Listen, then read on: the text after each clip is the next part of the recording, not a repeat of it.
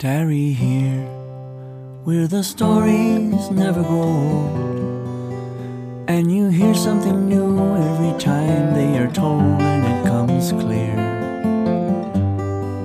So tarry here, where it doesn't matter your age, and when we gather round the table, we all take the stage year after year. So tarry here.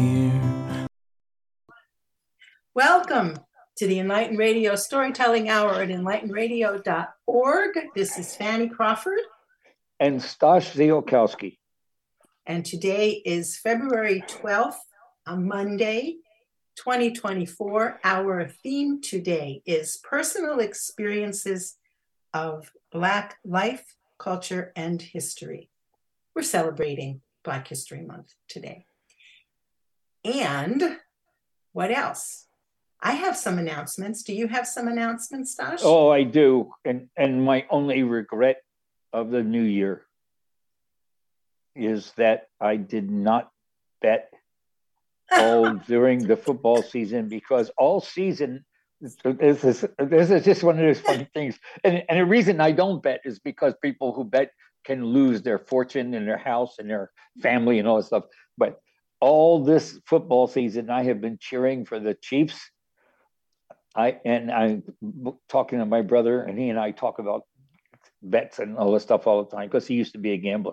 And if I had stayed and just put a couple bucks each time I bet with my brother and maybe with a bookie, I would have made a fortune, because I picked the Steelers to beat the Ravens twice. And I picked the Chiefs to beat the Ravens. And then I picked the Chiefs to win the Super Bowl. And if I had just bet a couple of $1,000, I'd be a millionaire. I'm sorry to hear that. Yeah, but that's good. That's a story of about 50 million men's lives. If only they had bet when they knew they were going to win. Okay. Well, at least you're having a good time. Oh, yeah, and that's the important thing to me. It's like, I'm never going to take a chance on losing $1,000 on a football game. That would be insane. Yeah, I find football in general pretty insane, but we don't want to get into that. Well, no. Well, right. Okay, well, here's my first announcement. I want to make sure that all of our listeners know about the National Women's Storytelling Festival, which starts beginning as a Zoom event on March 14th, that's a Thursday, but quickly moves to live and Zoom. So there are lots of options for people to attend. I also want to say that 20% of the audience each year for the past 5 years has been male. So men are welcome, both on Zoom and in person. And yours truly will be telling both on Friday evening for the opening session. And then on Sunday morning, I have a full 1 hour slot. And I am hoping that everybody I know in the world will attend. And the other big important piece of that is that you need to know, if you're at all interested, early bird pricing, which is much less money than paying full price, ends on February 15th. So I will be sending out emails, and I'm giving out my phone number right now, 301-730-1638. And my email address at fanitsky@hotmail.com, so that everybody can get this link from me, bettersaidthandone.com/women's-festival. bettersaidthandone.com/women's-festival. And you can get the entire schedule, all the pricing options. It's very inexpensive if you only do 1 or 2 sessions.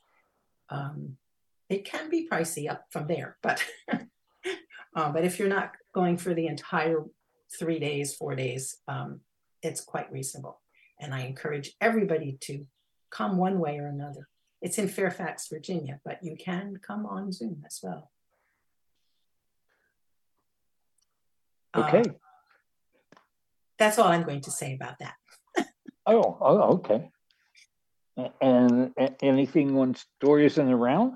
Nothing more than what I said last week, which is that I have 3 tellers lined up, but I don't have their contracts in hand. Okay. So I'm not announcing, and I have a couple other people interested, and I will keep everybody posted.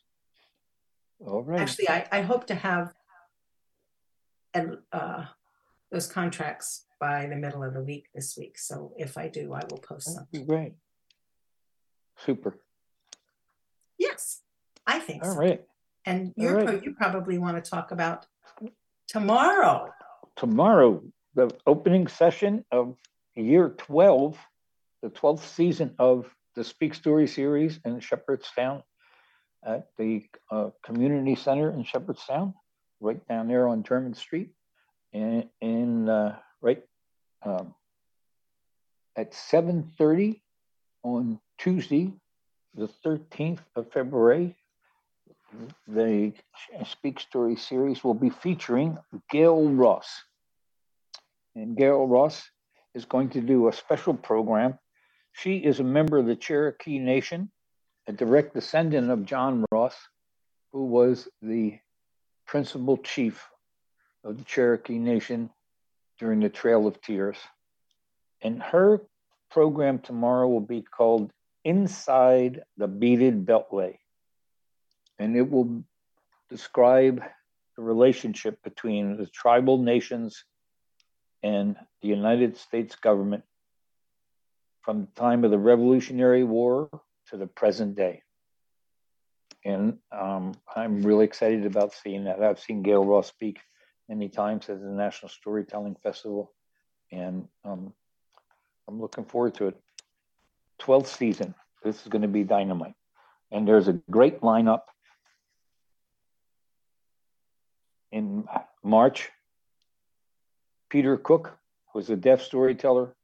In April, Antonio Raja, who was a magnificent storyteller.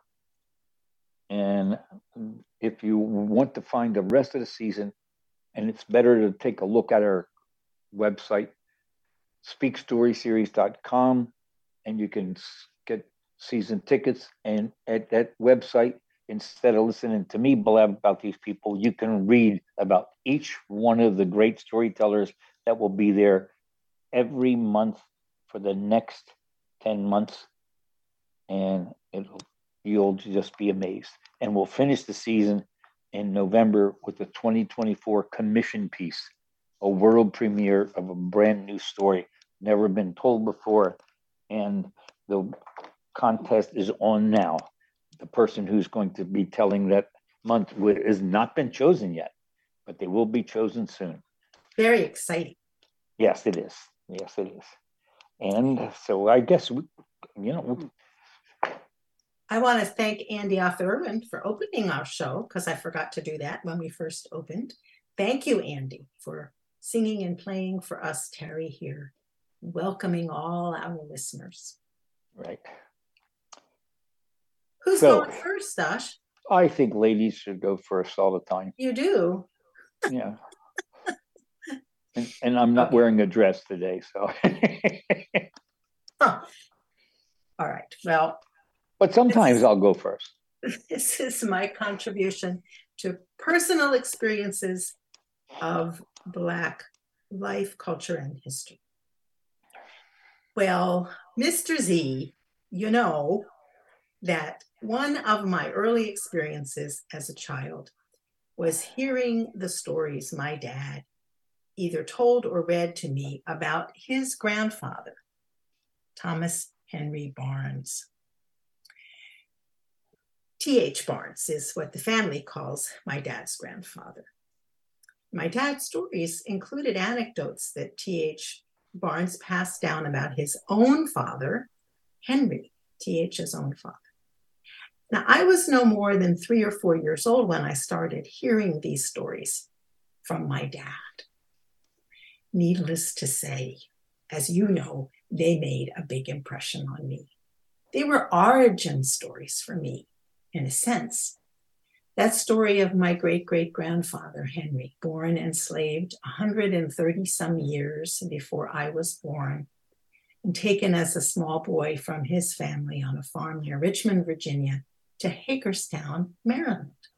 Now, Stash, you know this from hearing my rendition of these stories, that in Hagerstown, Henry was eventually taught to read, write, and calculate, and then trained as a gardener and a seed man, so that along with 18 other enslaved Black men who were educated to various trades, Henry could be hired out by his Hagerstown enslaver, the owner of human property, who was always just called Reverend Barnes. Now, Reverend Barnes built his own wealth by contracting these men out into the Washington County community and the larger region to enrich himself and his family. Now, I understood pretty early in my life that these stories were family history, that Henry had told some of these stories to his son, T.H., and that T.H. had shared the history with his children and grandchildren, including my dad and his 7 brothers and sisters. And now Daddy was sharing these important stories with me. And later on, when my younger brother came along, with him too.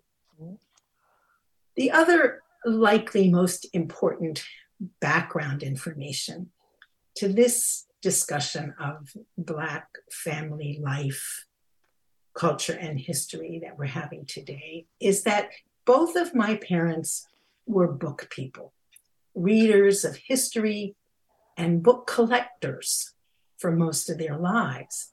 So the various homes that we lived in were always filled with thousands of books, novels, collections of poetry, art books documenting paintings and sculpture and religious art of master craftsmen and women. But more than anything, my parents had books about history on their shelves. In some ways, my understanding of my own life was that it is grounded in family history, at least 130 years of family history, US history and world history.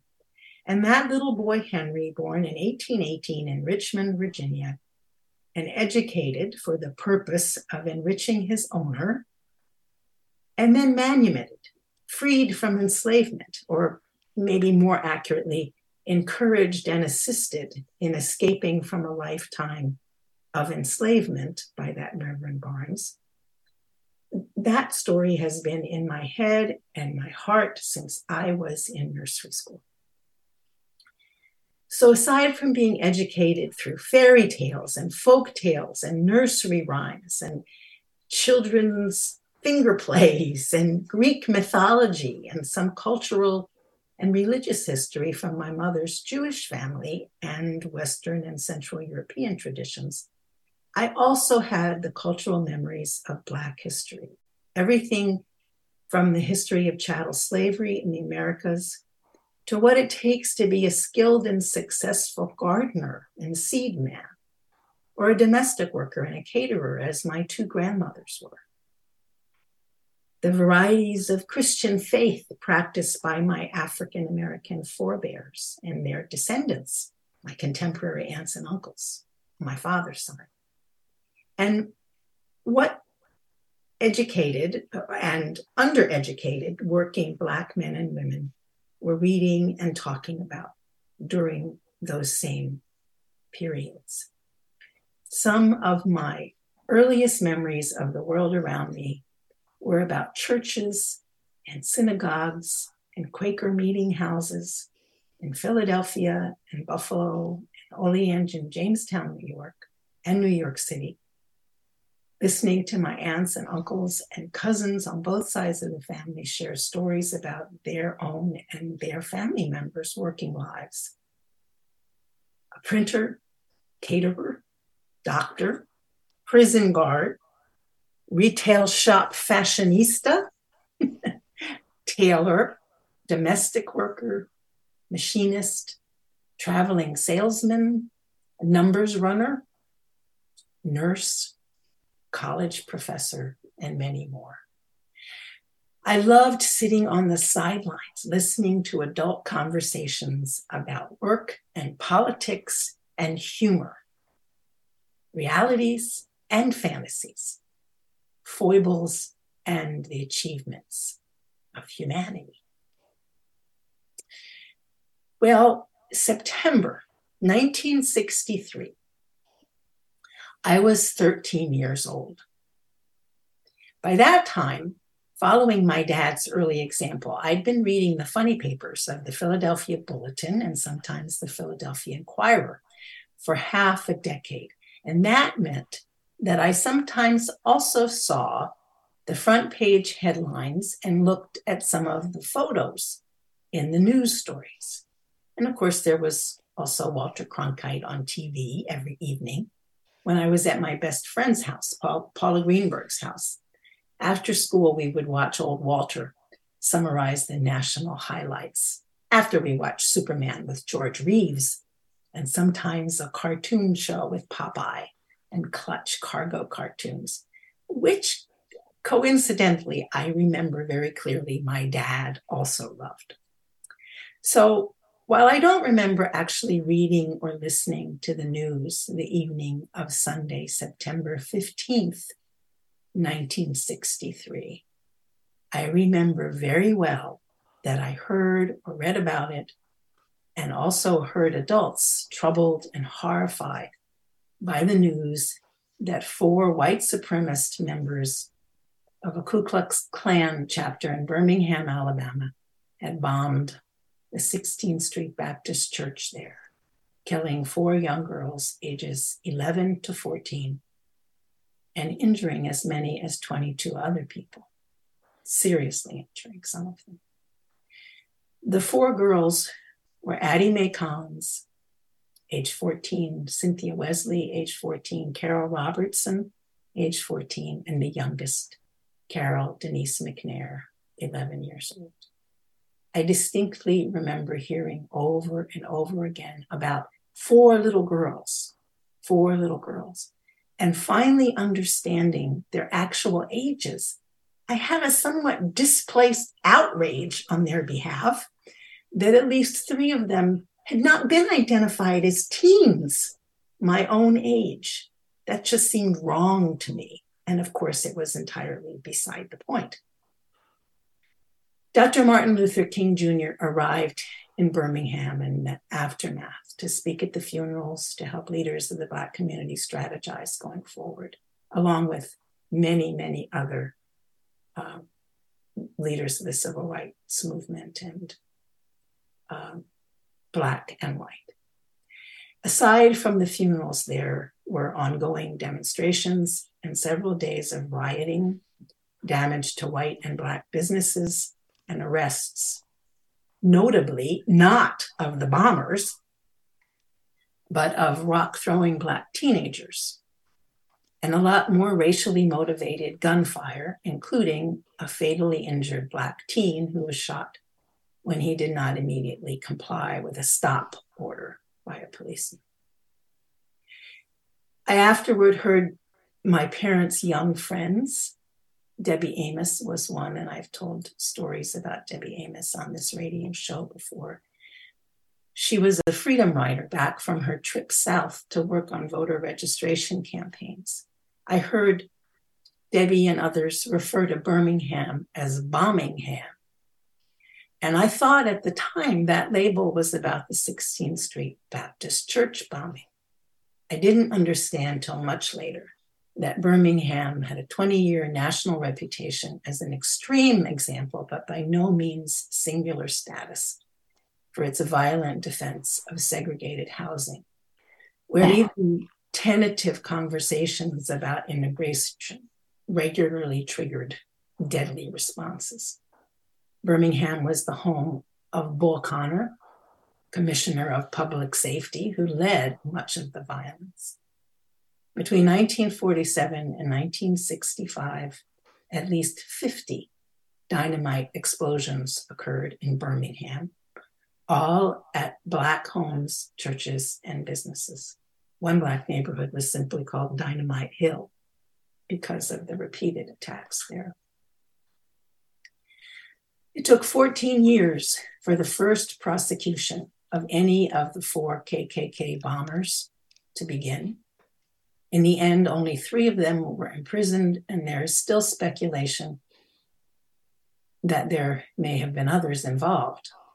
I paid attention to this progress over the years, but I did not understand till a decade later that the bombing of the 16th Street Baptist Church marked a turning point for the civil rights movement, and it was a significant catalyst in passage of the Civil Rights Act that Lyndon Johnson lobbied for and that Congress passed in 1964.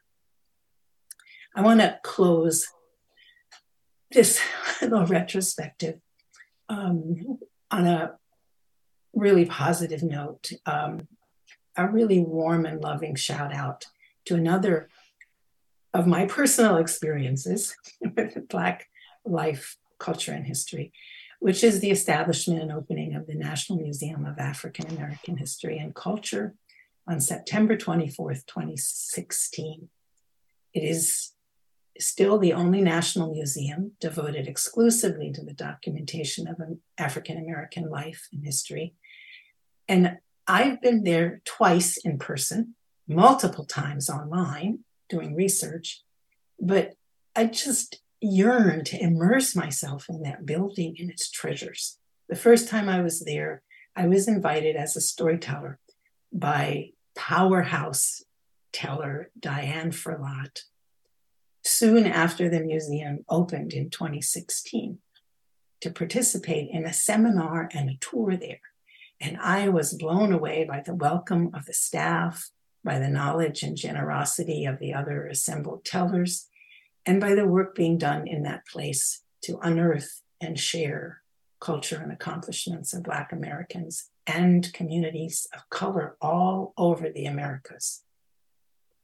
The second time that I visited, I was with 20 people from my own Crawford Barnes family reunion.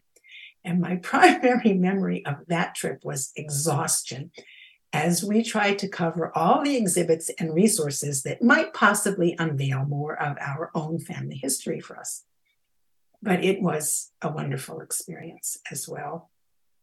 Partly what I learned from my cousins and family members who were along on that trip, and just immersion in family lore. Including my online visits since then, I have learned so much about my own family and about world history, not only this country. I hope to get back there in person in 2024, and I hope that every American also gets there at some point. It is a treasure and a gift, like much of the Smithsonian collections, only more so and possibly more critical to the survival of our collective national and global life, culture, and history. Wow, that was impressive. I just wanted to have a time check. We've been on the air for 23 minutes. Yes, that's almost right. Exactly what I have. Okay, good. And you were speaking just then for 14 minutes. I know you like. Yeah, I do like to know that. Thank you. Know that. Okay, good. And I do have a question. That just one. Well, I always have a lot of questions, but I have a question about, numbers always drive me crazy and get my attention. And you mentioned about the 130-year history. What am I counting from? Yeah. The birth of Henry Barnes. To what? To my birth date. Oh, to your birthday. Okay. My family. Okay. To your birthday. Yeah. Because I was really listening. I was listening, honestly. I could tell. That's how I got the 130. Except that your family history has been going on for 206 years. Right, but based on Barnes. I will repeat for you. These were origin stories for me. Okay, I understand. Henry I understand now. Enslaved 130 some years before I was born. Okay, and I think it would be good if you mention the date again. To mention that your family history continues on. Yes, sure. Because right away I said, well, wait a minute, it's not 200, 206 years since he was born, and you're carrying that history on, and your family has, and you mentioned stuff about your family, being, different livelihoods and positions and stuff like that. Right. And I think, just so that, and I know you do not want to ever confuse an audience. And I just caught that difference in numbers. Okay. Yeah. That's good. Not a criticism. I knew that 130 was going to be confusing. I just didn't have time really to think through what else I should say. So thank you. Yeah. That was helpful. Yeah. So and I always enjoy hearing about your family. I do too, as you can tell. Well, I do, and as I was listening to you, I was thinking, I am absolutely the wrong person to be on the radio show today. Why? Because I have, because I, no, I don't really believe that, but that's what popped into my brain. I said, I'm here because I'm here, and because I like doing this, and you're very kind to have invited me so long ago to join you, and you never told me I had to go away, and so I haven't. And this always been a pleasure. But my experience in speaking about this today, and I want to, what did I say? I want to give a preview or something, or maybe a warning, or a,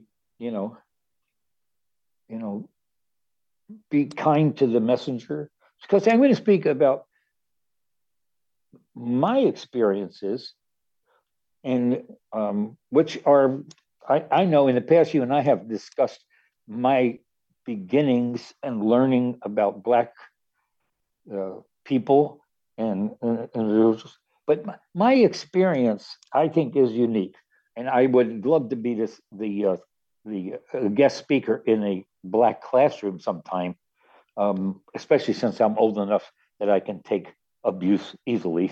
That I was very ignorant, and I don't think that is a terrible bad word for a person to be labeled with as a young person. And ignorant just means that I didn't know anything, and I wasn't exposed to things in a way to make me stop and say, "Whoa, this is awful," or "I can't believe that," or "You got to be kidding me," or something like that. But I really was that untouched by anything about Black history for so much of my early life, my youth. I lived in a absolutely 100% white neighborhood. In my schooling, I never ever sat in a classroom with a person of color. In any class I ever attended in 9 years of elementary school, 4 years of high school, 4 years of college, and in my graduate education classes, I honestly do not remember being in classes with any Black students. Now, that is just maybe an old man's poor memory now, but I do not remember any Black students in my graduate classes as I was pursuing my master's degree, and another 87 hours beyond the master's degree. So that's not necessarily by choice, except by where I went to school. And so I'm going to tell a few stories about my experiences. And I want to emphasize that anything I talk about as far as behaviors, I am not going to make no judgments on. And I don't make judgments on behaviors based on race or ethnicity or religion, stuff like that, because everybody does things in based on how they were raised or how they were influenced by their friends or peers or their relatives or their all kind of other things. So these are just some of my interactions over the years and a great deal about my learning over the years. And so here we go. The first time I really spent any time more than walking by or standing around somebody of a different race was in basic training. 17 years old, just a month before my 18th birthday, I went to Fort Jackson, South Carolina. The reasons I joined the Army at that age are so crazy that if I told them on the radio and anybody was close to a policeman, they might say, I think you should go and take that guy, take him someplace. He's saying crazy things. Anyway, 17 years old, Fort Jackson, South Carolina, induction center. About 5 days after we got there on a Saturday, I guess it was 5 days. The following Wednesday, they put us on trucks, drove us just a short distance to our basic training company area, had us grab our duffel bag, throw them off the truck, and they were screaming, the sergeant, saying stuff like, when that bag hits the ground, you better be standing there to catch it. We were on the truck throwing them down. I was just barraged by insane screaming and yelling and some curse words, not too much, but some this is and that's and everything. Anyway, I wound up in the second platoon with Sergeant Dixon, who was a nice young sergeant. I have no idea exactly how old he was, but he had a young wife and she was just about to have a baby. And he told us that the very first day we met him. And he had a deep Southern accent. I loved hearing him talk. Of course, half the people I was in basic training with in that, especially half the people in the building I lived in, the second platoon, there were about somewhere, I guess, between 40 and 60 men. I have no idea for sure how many. Probably, I guess if I really looked at some of my paperwork records, I could figure it out. But we lived in a building that was two floors, and there were 4 squads. And I guess there were probably 18 people in each squad. So what's that? I don't know, 36, maybe 15, 60. I don't know, 15 people in a squad, maybe. Anyway, about a third of that platoon, maybe a little bit less than a third, maybe a fourth, were Black soldiers, African American young men. There were only 3 men out of our company, 4 platoons, 220 men. Out of those 220 men, there were only 3 who were over the age of 21. 217 of us were under 21 years of age. So I wasn't the only baby, though I was one of the youngest. And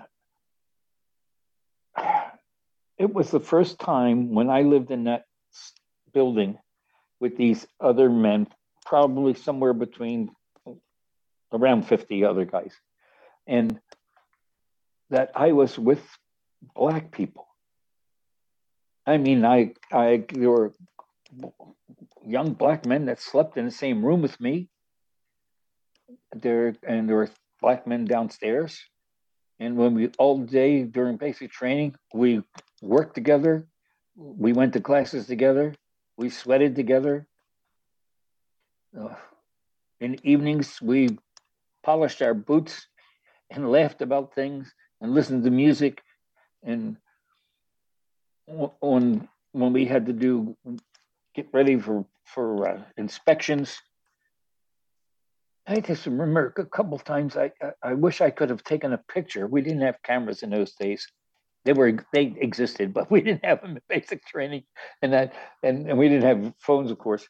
But I wish I could create a picture, or was artistic enough to draw a picture, paint a picture of a group of young men cleaning up the barracks, getting ready for inspection. And one of the vivid pictures I have in my mind that I wish I could recreate were probably 6 of us in the latrine, scrubbing the floors, cleaning the walls, washing things, scrub brushes, hands and knees in our underwear. And 3 out of the 6 were black. And I was thinking, this is really something. And the more I think about it, I wish I had that picture, because I wonder if anybody would believe that. Anybody who I knew as a kid, I didn't have any African American friends. Once I tried to recruit a kid I met in Patterson Park.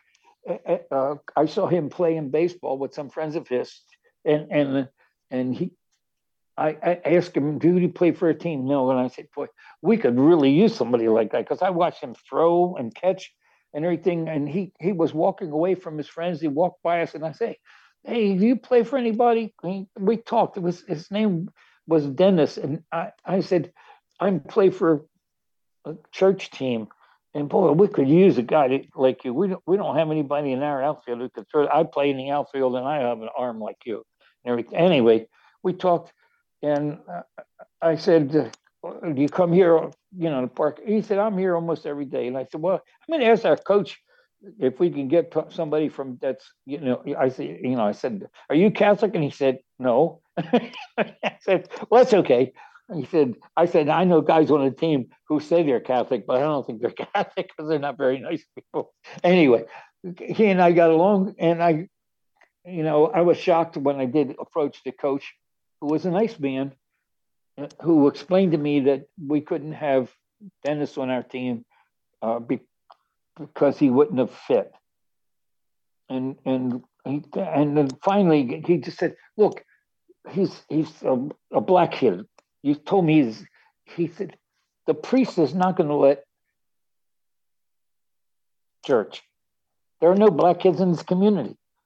And I said, and I've been laughed about. This has caused people laugh at me when I told the story earlier in my life.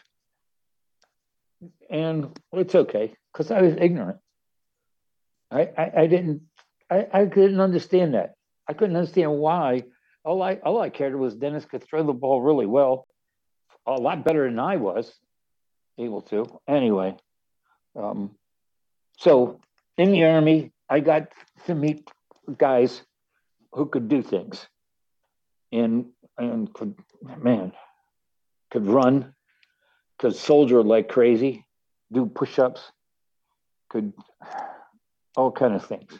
And I made what I would consider, in my mind, I made some friends.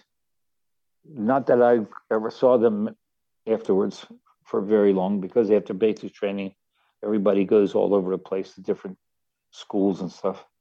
But I made some nice connections, and I did learn some things. And I think it was the time I was in the Army, 1959 to 1962. At that time, I didn't see a lot of prejudice towards, especially in basic training, towards anybody except the guys in basic training. Every sergeant yelled at us equally. Some of the sergeants were white, some were black. And I couldn't tell the difference between black or white when they were yelling at me behind me or or yelling at any of the guys, because I learned as I got older. That was part of being a sergeant in basic training. Yelling was one of the first things. I think if you couldn't yell loud enough, they wouldn't let you be in charge of troops. But I didn't see any what I would have considered racial prejudice. We were all picked on by the sergeants, and I didn't see a whole lot of stuff about race between the guys in the barracks. And I guess that was probably was because we were all being picked on. At least that's the way I thought of it. We were all being made to do push-ups until our arms were killing us, and hearing stuff about how stupid we were and how lazy and how fat and how useless and how we probably would be only good to be target practice for the enemy and stuff like that. Just incredible.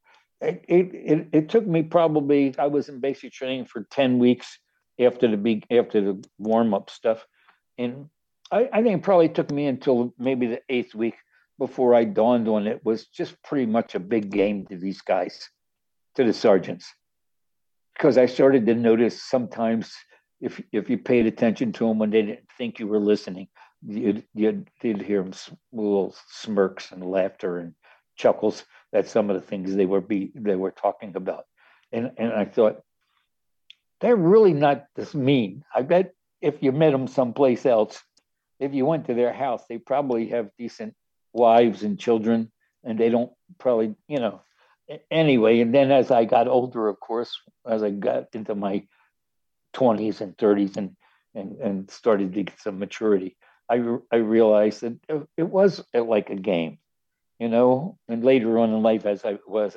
when I was a coach, I realized coaches use some of the same techniques the sergeants did too, to give the teams a hard time about this or that and motivate them and stuff.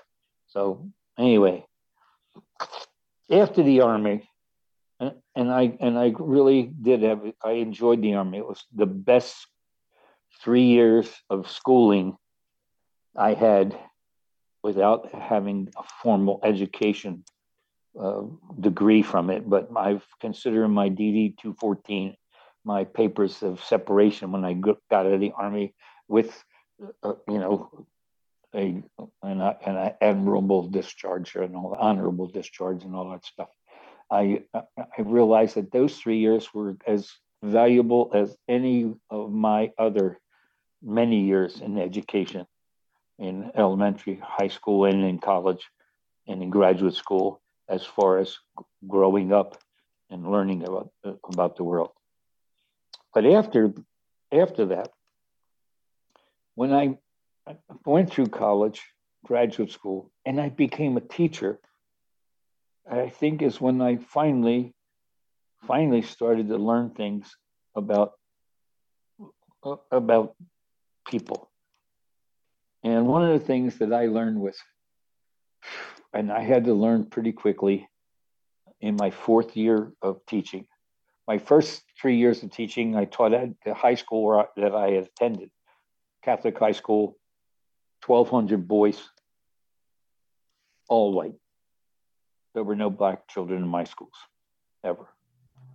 So after 3 years there and noticing things that bothered me, I moved to the public school. And part of it was because it dawned on me, if I completed my master's degree, I would automatically get a $3,000 raise. And if I moved from the private to the public school, I would get another bonus. And so it wasn't such idealism or anything. It was economics. I was a young married man with a new baby, and in 1970, I began teaching at a public school. And I was pretty terrified for 2 reasons.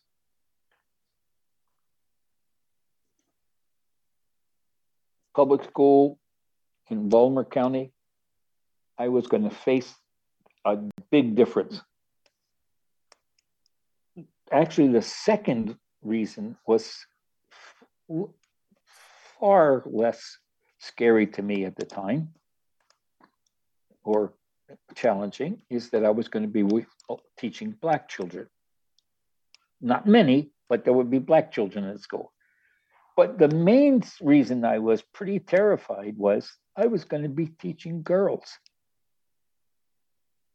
I had taught for 3 years in a great high school with a male population of 1,200 boys, and there was one female on the staff of the teachers, and she only lasted 2 years while I was there. I was there for 3 years. She only lasted 2 years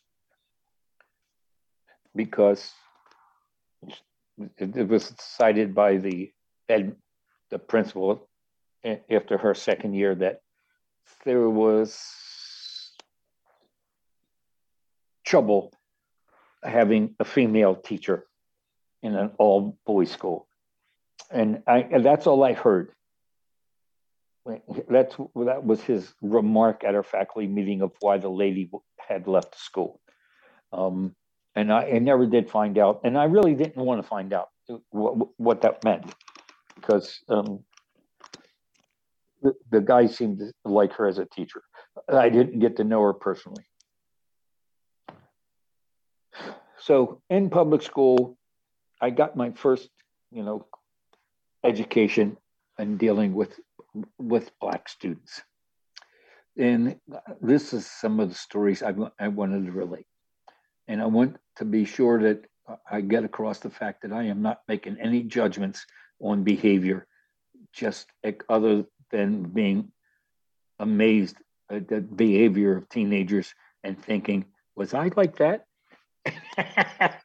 And then when I would look by myself and look in the mirror and say, oh boy. So here it is. One of the very first things that happened to me in public school was this guy who was a football player. Turned out he was a football player, looked like a footballer, really large Black student, came into my 9th grade science class and looked me in the eye with a big smile on his face and said, "What's up, dog?" And I immediately inside said in my brain, what the hell did he just say to me? He called me a dog. This is in my head. And a guy sitting in the front row in front of my desk, who had been in class a couple minutes, saw my face and kind of leaned forward and said, "He's saying, how you doing, pal?" And this was a white kid, and the big guy just looked around, and I said, "Hi," and he walked away and sat down, and the kid and I, after class, the kid said, "You thought that guy was calling you a name, didn't you?" And I said, "Yeah." I said, he said, "Are you new at this?" I said, "Yeah, it was my first year in public school." He said, "Phew." Well, he said, "Not everybody uses the same, dialect and stuff like that." He said, "You're going to hear a lot of things maybe that I don't." He said, "Have you ever worked with Black people before?" I said, "Not in a classroom." And he said, "Well, okay." He said, "You might be shocked at some things you hear." And I was. That very first week of teaching, I found out that there was a minister, a Black minister, a church in that neighborhood, who was telling Black kids, that they should not play sports for white people, for white coach. And I was a new coach. They didn't have an indoor track coach that was happy.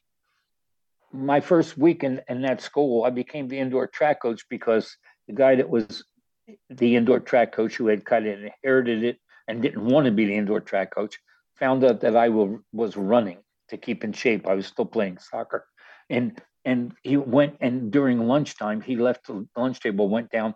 By the end of lunch, he came back, and I was the indoor track coach. He had convinced the principal that I had experience in running and that I had all kind of crazy stuff. Anyway, I became an indoor track coach, and I wanted to coach. So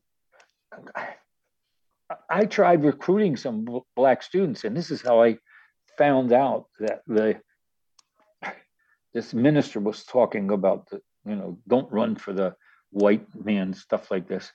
And I was so shocked about. I went and talked to somebody, but I don't think I got much satisfaction out of the conversations I had. I talked to the outside director, and he just said, yes, something you have to deal with.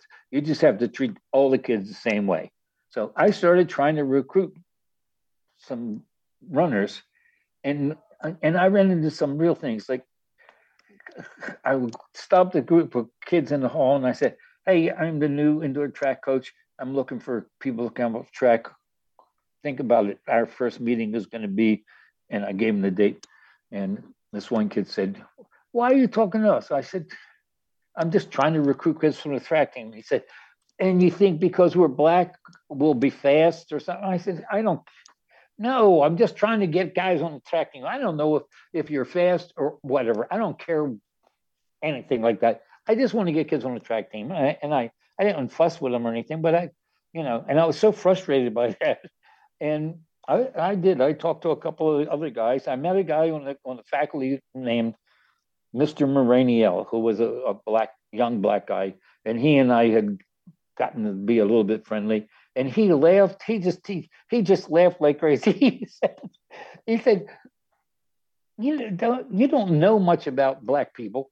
You just ignore that. He said, the best thing to do is to learn how to make a joke now and then. And he said, just be yourself. Don't pretend. Don't ever pretend that you know something you don't know. And I really valued that. So anyway, I did learn that you gotta just relax with the kids. So one of the things I did that year, I taught a couple of things: ninth grade science, and also I taught a math class. And in that math class, this is it was actually in the second semester. It was later on in the year, but this is something that I learned, that if I got friendly with the kids in a way that I could, talk to them and be honest about stuff.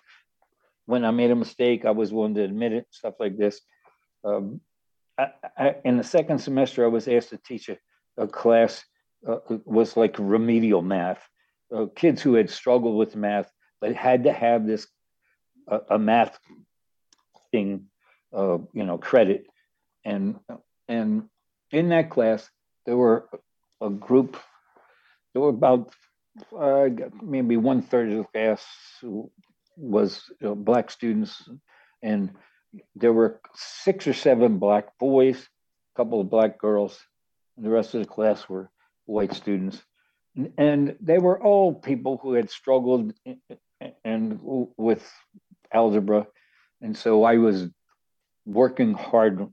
At the end of the first marking period, I was giving out grades, and I was told by other teachers, don't give students their grades before the report cards come out, because you'll get a lot of grief. Give them wait till they get their report card and let them get their grief from their parents, and then they'll talk to you about the grades. But I decided that, I had grades already recorded. Why should I keep them to myself? The kids worked those grades. I was still thinking like a kid. I was going to give out the grades. So I gave in a class. And this particular class, the guy in the first row was he was on the basketball team. He was a star. He was probably he might have been the best looking male in the school. He was a handsome young man. And all the girls liked him. All the girls, Black girls, white girls, every girl liked him. I even noticed that the female teachers said, hi, Dan, and stuff like that. They didn't even talk to him like some of the other ones would say, Mr. So-and-so to a boy in a class, like Mr. Jones or something. They called him Dan because he was, and I'm, that was another one of my things learning. Even some of the adult women teachers would be flirting with students. And so I passed out these grades. As soon as I handed him the slip of paper with his name on it and his grade, all I said was his name and a grade, just a small piece of paper. And I was walking by and he said, a D, give me a D because I'm black. And I had been trying to, work with the kids and everything. And on the spur of the moment, I turned around and looked at him. Now, I had just described this guy. He was handsome, athletic, popular. And I turned around and said, what? And he said, you gave me a D because I'm black. And I looked at him and I said, I did not. I gave you a D because you're ugly. And I kept walking. Well, the other guys, the other black kids, boys, I was to me, it was like a miracle because I didn't plan it, but they picked up on it and they got on they started. Did you hear what the man said? The man said, you ugly. And that's a bad imitation, but that's the way, and they all started laughing. And then the other kids started laughing. And I just kept going, passing out the things. And finally, I turned around and glanced over my shoulder, and he was laughing because he realized that was nonsense. He was not doing his work. He didn't deserve a good grade, and it had nothing to do with him being black, And I think that was such a learning thing that it helped get me onto the learning curve, that you just got to be yourself when you deal with people and not make judgments about why they're doing things or how they're doing things, but learn to relax and don't be different. Don't treat a black student different than you would a white student. That's another thing I learned very early on in teaching. If you stop a kid from running in the hall, don't only stop the black kid who's running in the hall. Make sure you stop the white kid who's running in the hall also. Because otherwise it looks like you're only picking on one kind of person and not picking on any child that's running in the hall.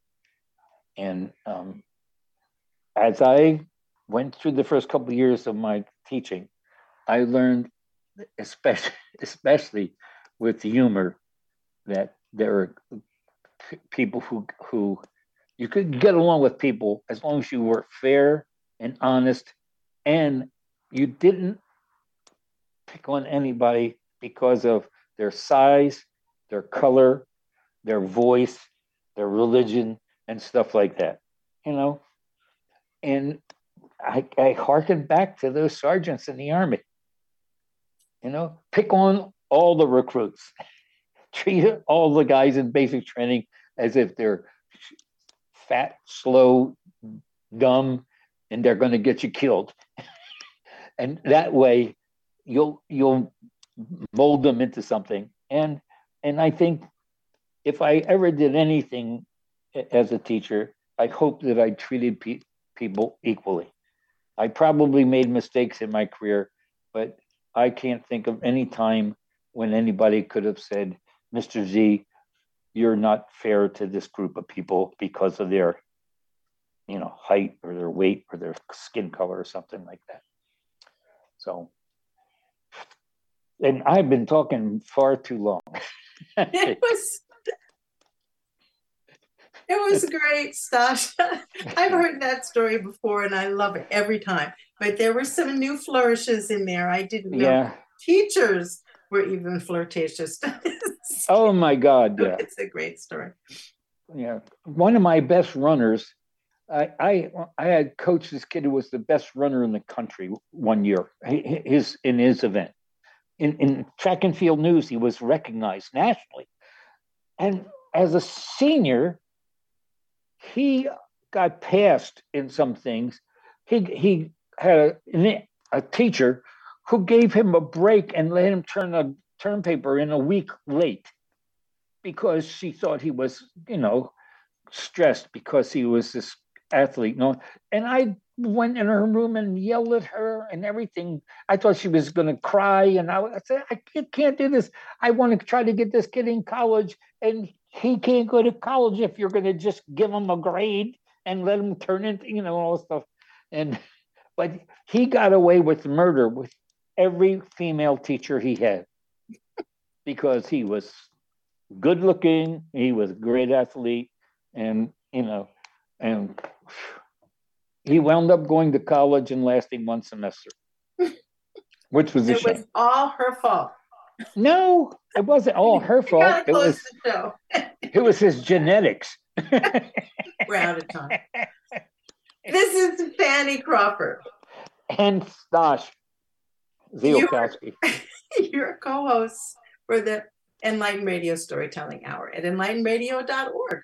We're independent community radio broadcasting from Martinsburg, West Virginia, Bolivar, West Virginia, and Hagerstown, Maryland. We offer our listeners a window into the world of storytelling by traditional and non-traditional tellers, encouraging you, our listening community, to share, preserve, and expand all of our stories. Thanks for listening, and stay tuned for John Case and a lot of roots music today. Roots. Yeah. Kind of on the countryside, on the backside of the barn kind of thing, music. Okay. That's good. Yeah, so it'll be good. Be a lot of fun. Yeah. Thank you guys for